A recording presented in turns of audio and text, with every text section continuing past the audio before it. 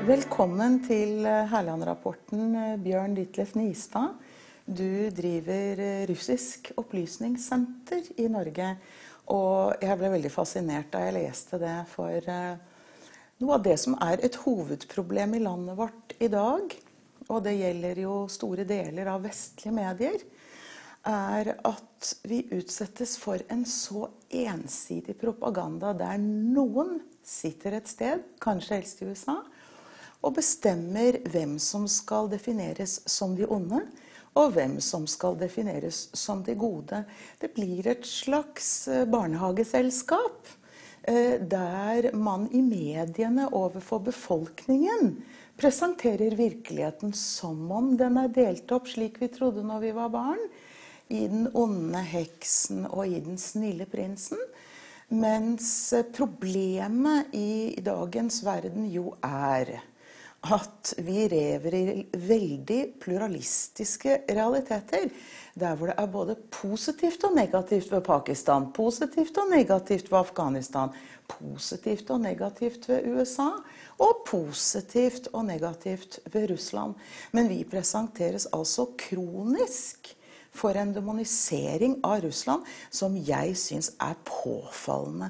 Og nettopp derfor det interessant å snakke med deg som både har PhD og utdannet historiker med PhD i russisk historie, for å få et innsyn i hvordan du ser på Russland, og kanskje noen av de elementene vi burde hørt litt mer om i våre egne medier. Så kan du gi oss et kort innblikk i hvorfor du sier du en Putin-tilhenger? Ja, altså det fordi jeg mener Putin en person som rett og slett reddet Russland. Altså da han kom til makten ved årsskiftet 1999-2000, så var Russland i total oppløsning. Altså staten var i oppløsning, økonomien var i oppløsning, det var krig i Tsjetsjenia. Internasjonalt ble Russland behandlet som om landet ikke eksisterte. Og i løpet av forbausende kort tid klarte han å gjenreise staten. Han satte oligarkene på plass. Han slo ned opprøret i Tsjetsjenia, som ikke bare var bra for Russland, men også bra for hele verden. Altså, vi hadde hatt en fryktelig terrorsituasjon i Europa, sannsynligvis, hvis han ikke gjorde det. Og han har gjenreist Russlands utenrikspolitiske, eller i hvert fall langt på vei, gjenreist Russlands utenrikspolitiske posisjon, slik vi ser i Ukraina, gjenforeningen av Krim med Russland, og også Syria, der jeg mener Russland opptrer på en veldig god måte. Så altså, rent objektivt sett, altså, ut fra hva han har gjort for Russland, så mener jeg Putin må sammenlignes med statsledere som Churchill og de Gaulle eller Adenauer. Og det litt skremmende å være vitne til denne voldsomme demoniseringen han utsatt for. Men altså, det gjelder jo ikke bare ham, men det gjelder tilsynelatende alle ledere og regimer som ikke gjør som Vesten vil. De demoniseres, mens regimer og ledere som oppfattes som ledere som nyttige for Vesten, som gjør som Vesten vil, de sier man ikke noe stygt om. Og jeg mener at Russland et viktig land, det et stort naboland, og man kan like det eller ikke like det, men man bør i hvert fall ha en viss kunnskap om landet. Altså selv om man ikke liker Putin, eller ikke liker at Russland igjen blitt sterkere, så bør man i hvert fall forstå det som skjer der. Altså for eksempel bare forstå noe som enkelt som at 70-80% av den russiske befolkningen beviselig støtter Putin. Og det tror jeg blir vanskelig hvis man leser norske medier. Altså det det jo nesten ubegripelig hvordan noen kan støtte en person som Putin. Og det var da grunnen til at jeg skrev min Putin-biografi, Russlands redningsmann, der jeg forsøkte å forklare hvem personen Putin, hvilke verdier har han, hvorfor opptrer han sånn som han gjør. Men ikke minst, altså, hvorfor støtter russerne ham? Altså, hva det som gjør at den russiske befolkning identifiserer seg med ham?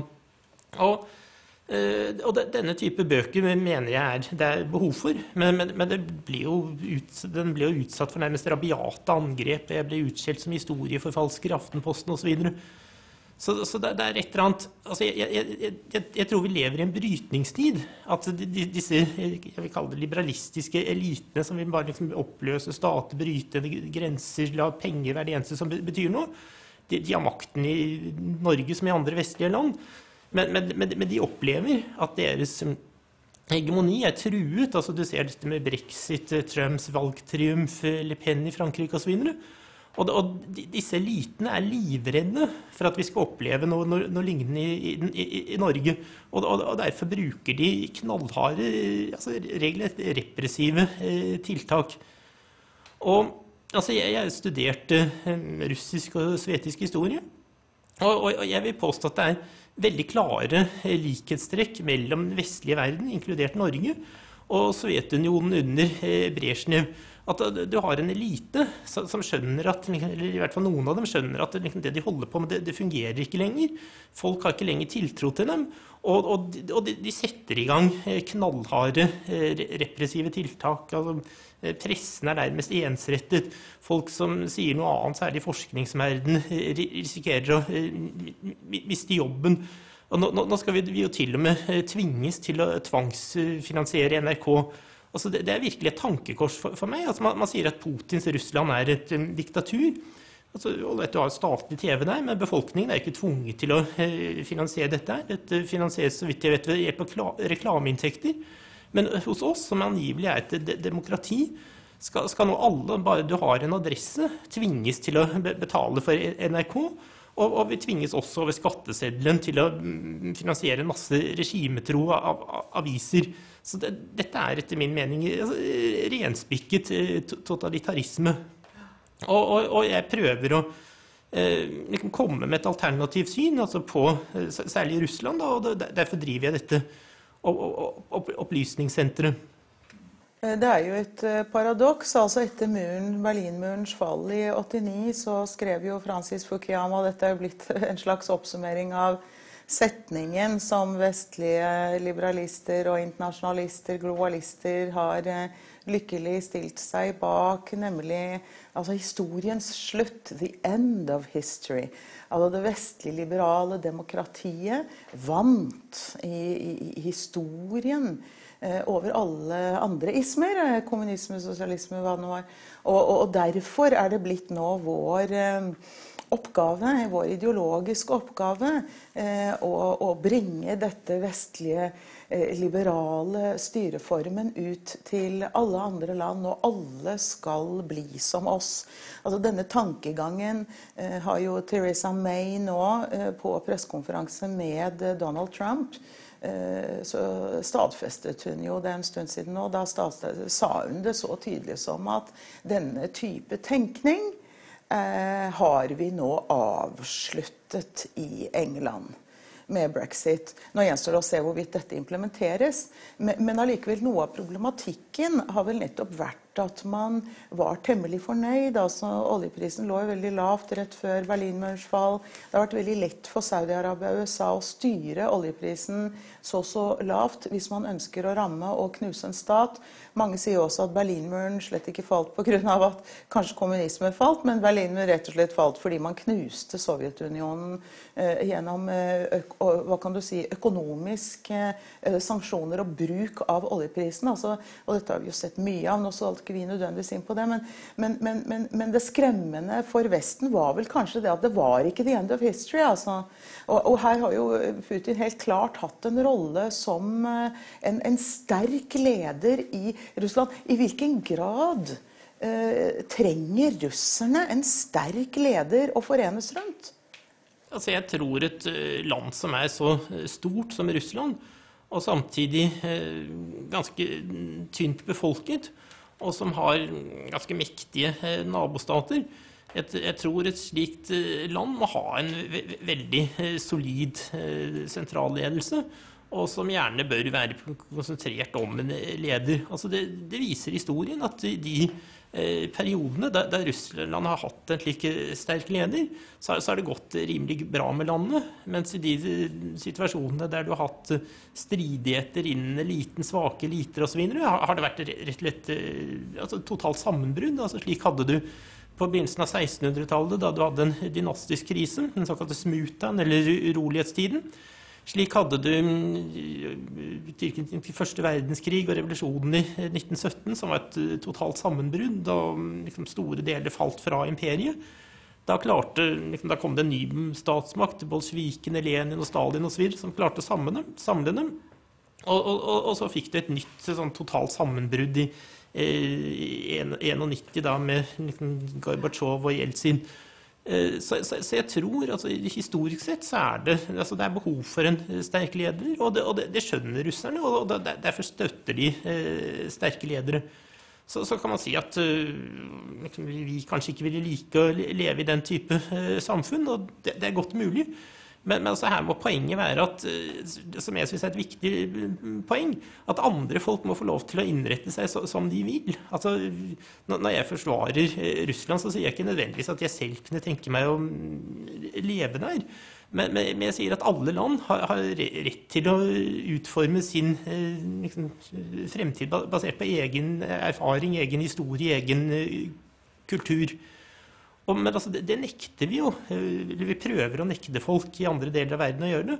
Og jeg synes vi har en veldig rar situasjon i Vesten i dag. Altså, hvis land og regimer ikke gjør som Vesten vil hjemme hos seg selv, så setter vi i gang med sånne såkalte humanitære operasjoner, altså rett og slett bomber dem for å liksom, følge våre verdier. Til gjengjeld så slipper vi masse folk inn som flyktninger og på annen måte til vårt eget samfunn og sier at her hos oss så får dere gjøre akkurat som dere vil. Og det burde jo være omvendt, at hvis folk velger å flytte hit, så burde de gjøre som vi vil. Til gjengjeld burde vi la være og prøve å bestemme hvordan de oppfører seg hjemme hos seg. Det ikke noe av dette som også paradokset i nettopp denne videreføringen av dette etter 1989? Altså vi ser jo i USA både 99, ikke sant? Altså 91 allerede, viser jo Wikileaks, det godt vi har Wikileaks og Judicial Watch og en del av disse, viser jo nå dokumentene hvorledes man allerede da begynte å tenke og snakke i Pentagon, og nå viktig å bruke denne anledningen til å knuse så mange land vi vil. Det står det jo, ikke sant? At det kom inn et overmot der, og at noe av denne grunnleggende respekten, jeg går stadig tilbake til Vestfalia-freden på 1600-tallet, for jeg synes den veldig viktig, 1948 eller hva det var, hvor man implementerte en avslutning på religionskrigen i grunn i Europa, og Frankrike og England var alltid mot hverandre, og det var alltid kriger og alt sånn.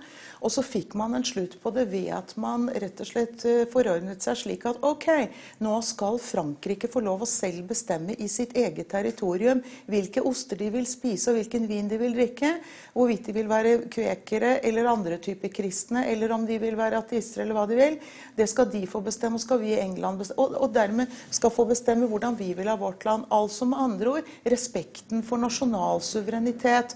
Og så fikk man da det vi i dag kaller internasjonal lov, selvfølgelig med basis mye mener vi nå i folkeretten og noe av FN-tenkningen, den opprinnelige FN-tenkningen som jo FN ikke lenger praktiserer på noe vis, implementerer på noe vis. Nettopp tenkningen om at internasjonal lov innebærer nettopp altså suvereniteten, hver stats suverene rett til å styre sitt eget territorium.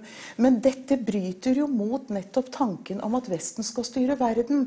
Og selvfølgelig den økonomiske eliten i Vesten også med globaliseringen. Dette snakker vi jo stadig om her på Herlandrapporten, det elementet ved det. Så det noe med Russland, altså hva slags holdninger har Putin i forhold til dette? Han globalist, antiglobalist? Hvor legger han seg i dette bildet? Altså Putin russisk nasjonalist, men samtidig en veldig pragmatisk person.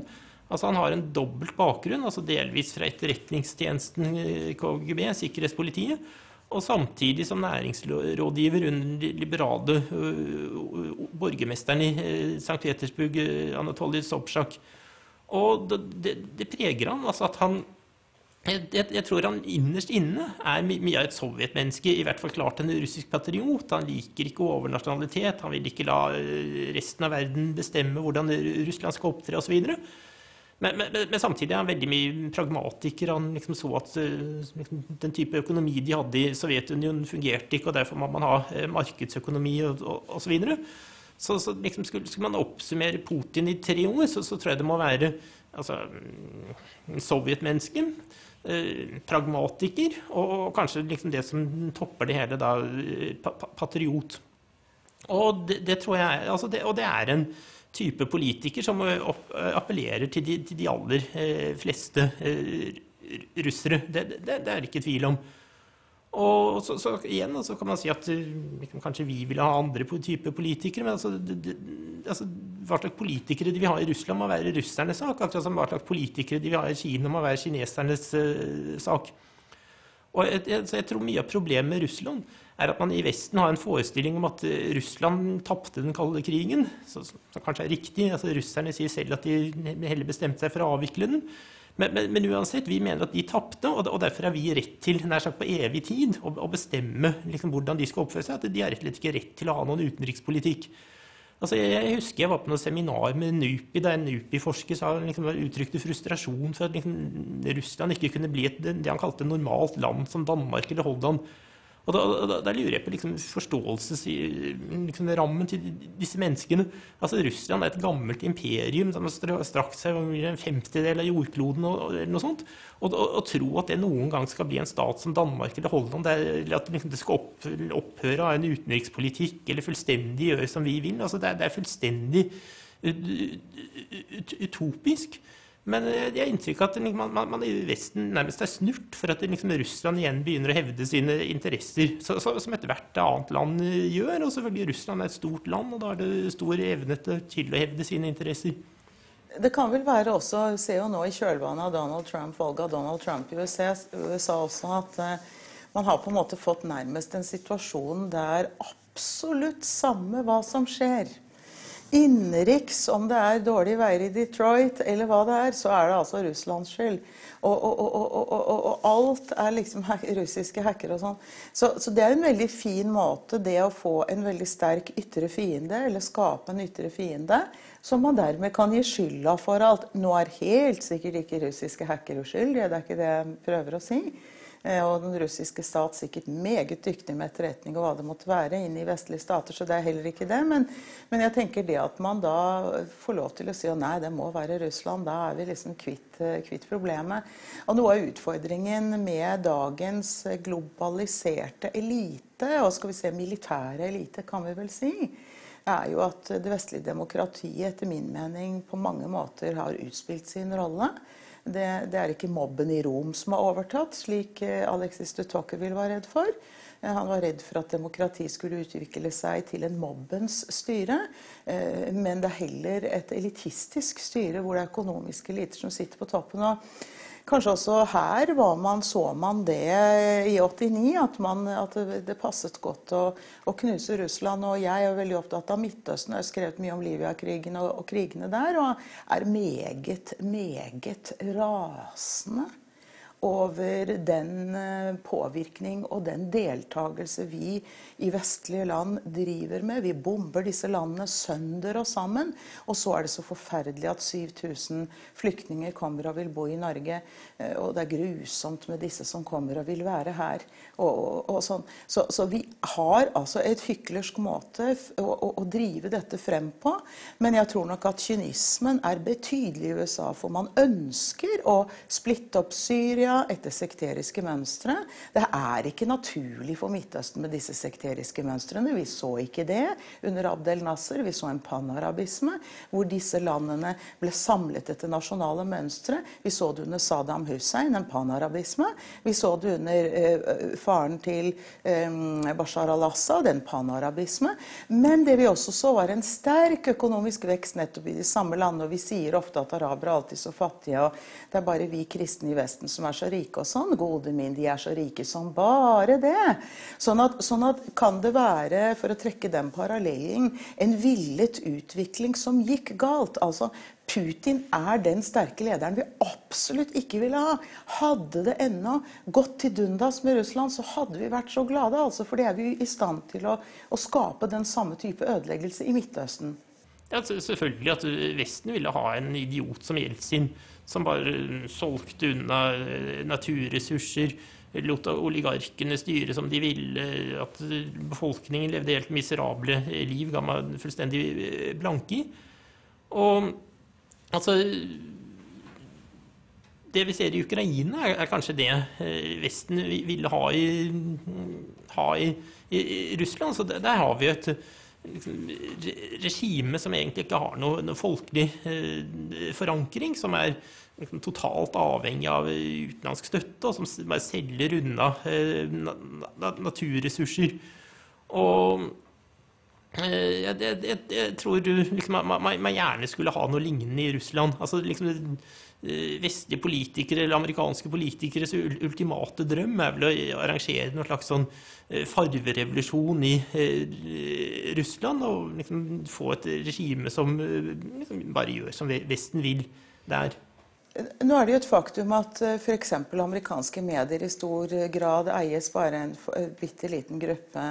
Altså det veldig lett å styre hva som skrives i mediene, og at mediene, som i grunn, eller pressen, som i grunn i Vesten, var i stor grad fri, i hvert fall med evne til kritisk tenkning bare for noen 10 år siden, jo i dag totalt i lomma på det man kan kunne kalle grovkapitalismen eller storkapitalismen i USA. Og dette får jo store, altså dette Montesquieu snakket jo veldig tydelig om dette forutsetningen for at et demokrati skulle være fritt, var at det må være en separasjon mellom kreftene, slik at pressen må være fri, og den må få lov til å stille seg kritisk til for eksempel da makteliter, både politiske eller økonomiske eliter. Og det jo nettopp dette vi ser vi ikke lenger har i Vesten, men at man taler med én stemme. Og jeg synes Ukraina har vært et veldig stygt eksempel på det. Og virkelig et stygt eksempel var av George Soros, som alle nå vet var inne og finansierte denne revolusjonen. Jeg husker når Ukraina, når Maidan og dette kom opprinnelig, så husker jeg at jeg leste en artikkel i Dagens Næringsliv. Da hadde Dagens Næringsliv klart å sende ned en sånn norsk snill journalist, som skulle snakke med forskjellige og høre hvor grusomt det var da i Ukraina og Janukovic. Og selvfølgelig var det igjen man tar tak i legitime elementer i en kultur hvor, altså, der hvor det har vært mye grov korrupsjon, veldig lett for CIA å komme inn, begynne å finansiere, og dette så man med George Soros. Han begynte aktivt å finansiere da grupper som mislikte Janukovic, og sikkert med rette deler av det, men man går inn i et fremmed stat og foretar denne typen, selvsagt med hensikt, med håp om å tjene økonomisk. Han driver disse store hedgefondene som nettopp tjener på, både better på at et land skal gå til dundas, for deretter å gå inn med en armé med penger som skal finansiere selve dette opprøret. Og da hadde altså Dagens Næringsliv en journalist inne, og han syntes det var så morsomt, fordi at han snakket med en som het Abdallah eller noe sånt, som fortalte at nei, vi sendt hit fra Midtøsten, vi holder på ikke sant, men nå vi sendt en bataljon hit, og vi skal, og denne Dagens Næringslivsjournalisten skrev disse arabiske navnene og alt, og ja da, og siden har det jo vist seg John McCain og andre har vært involvert i overflyttingen av armerte bander. Altså det har stått i Dagens Næringsliv. Hvorfor tror vi fortsatt blåøyd på? Slik som Børge Brende uttrykte i den sammenhengen i debatten, hvor du tok han så tøft for det, hvilket var briljant gjort av deg. Altså, jeg vet ikke om folk nødvendigvis tror på det lenger, men de tør ikke å si noe annet. Altså, jeg kjenner jo tross alt en del Russland-forskere, og selv om kanskje ikke alle like Putin- og Russland-vennlige som jeg så mange av dem klar over at liksom, det som sies og som skrives i norske aviser, det galt, og det farlig. Men de tør ikke å kritisere det, fordi de vet at, og de mister kanskje ikke jobben, men de vet at for å få sånne forskningsmidler og sånne ting, altså mye av forskning i dag basert på sånne midler som folk må søke om, så må de ha de riktige meningene, og hvis de går ut og kritiserer norsk utenrikspolitikk, så får de ikke dette. Så jeg masse folk som sier til meg at du må for Guds skyld ikke kritisere norske myndigheter eller snakke om fascisme i Ukraina og sånt. Da vil du aldri få noe jobb ved et universitet. Du kan kanskje gjøre det når du har blitt ansatt, for det tross vanskelig for å sparke noen. Men liksom inntil da så må du liksom bare si det de vil at du skal si. Så dette livsfarlig, og det akkurat som det var i Sovjet under Brezjnev. Og altså, det med Ukraina det virkelig grovt. Altså, du hadde et regulært statskupp der. Du kastet en folkevalgt president. Vestlige regjeringer hadde du hadde en avtale like før dette kuppet om nyvalg av president og Radan, og dette var garantert av vestlige regjeringer. Så kupper disse radikalerne seg til makten, og vestlige regjeringer later som om denne avtalen ikke eksisterer. Du får en regjering der det sitter en 5-6 erklærte fascister. Allikevel drar vestlig utenriksminister til pilgrimsferd for å hylle dette regimet. Det bruker høyreekstremister, høyreeksekter og så videre til en ren terrorkrig mot det de insisterer på sin egen befolkning i Øst-Ukraina. Det vedtar lover som gjør det forbudt å kritisere fascisme. Altså det tilfellet i våren 2015, så vedtok Radan lover som gjør det forbudt å kritisere mellomkrigstidens og annen verdenskrigs ukrainske fascister, altså Bandera og slike folk. Og dette mennesker som tok livet av hundretusener av polakker og jøder. Altså det som om du i Tyskland skulle vedta en lov som gjorde at det var forbudt å kritisere Hitler og Himmler. Men allikevel, altså vestlige regjeringer later som om de ikke ser dette. Og man husker jo de voldsomme reaksjonene på Haider, ikke sant? Da han kom til makten som en koalisjonsregjering i Østerrike, da, som at det var fare for fascisme, han hadde boykott og så videre. Og man kan jo tenke seg at vi hadde en tredje sekretær, liksom hos Marine Le Pen, sagt noe som helst noe positivt om Pétain eller Vichy i Frankrike. Altså det hadde jo vært i overskrifter i alle aviser. Men liksom at Ukraina i dag har fascisme som statsideologi, det et ikke-tema. Altså til dette med hvordan, nå snakker jeg fort, altså det er mange temaer jeg blir engasjert. Altså til dette med hvordan pressen fungerer i Vesten, det et ganske godt eksempel på. Altså for noen uker siden var det demonstrasjoner altså mot korrupsjon og myndighetene i Russland som ble hauset noe voldsomt opp. Man skulle ikke tro at nærmest at landet var på randen av en slags revolusjon eller noe sånt, som det selvsagt ikke var. Men i den anledning så utropte da vestlige journalister denne Navalny til en trussel mot Putin og så videre, som jeg mener er noe tøv. Altså han har minimal oppslutning. Men i den forbindelse synes jeg det veldig interessant at vestlige massemedier nekter å fortelle hvem denne Navalny er. Altså det som et faktum at han en ekstrem russisk nasjonalist som har sammenlignet kaukasiere med kakerlakker og oppfordrer folk til å skyte dem. Og det en video på nettet som viser dette, og det skrevet om det i masse bøker. Så ringte jeg da diverse mainstream-aviser, type Aftenposten, Dagsavisen, Dagbladet og sånne ting, og spurte om liksom, dere ikke klar over altså, hvor ekstrem denne mannen og dere skriver selv at han en trussel mot Putin. Altså, hvis dere virkelig mener at liksom, han kan en trussel mot Putin og kan komme til makten, det ikke da interessant at denne personen har meninger som kan utløse en ny Tsjetsjenia-krig? Og hvorfor skriver dere ikke om det? Og selvfølgelig alle journalistene visste om det, altså de ikke dumme, men de hadde ikke noe svar på hvorfor de ikke kunne skrive om det. Så det en utrolig selvsensur, eller hva det altså jeg tror det kan være, jeg prøver å spekulere hva kan være grunnen til det. Jeg tror kanskje en grunn at de rett veldig mye av det stoffet de henter, har de rett og slett fra amerikanske nyhetsbyråer, og det ser du fordi de transkriberer navnene på russiske politikere på amerikansk og ikke på norsk vis. En annen grunn kan være at de skriver av hverandre, og hvis de da gjør en feil, eller noe viser seg ettertid å være galt, så kan de bare si at vi skrev ikke noe annet enn det alle de andre sa. Og den tredje grunnen kanskje en forventning om hva de tror at leserne vil ha. Takk skal du ha, Bjørn Ditlef Nistad, for at du stilte her på Herlandrapporten. Veldig interessant å høre andre betraktninger på både Russland og Ukraina og andre tema enn det vi vanligvis hører i våre ellers så samkjørte medier. Det kommer altså et program til videre hvor vi fortsetter å snakke om Ukraina.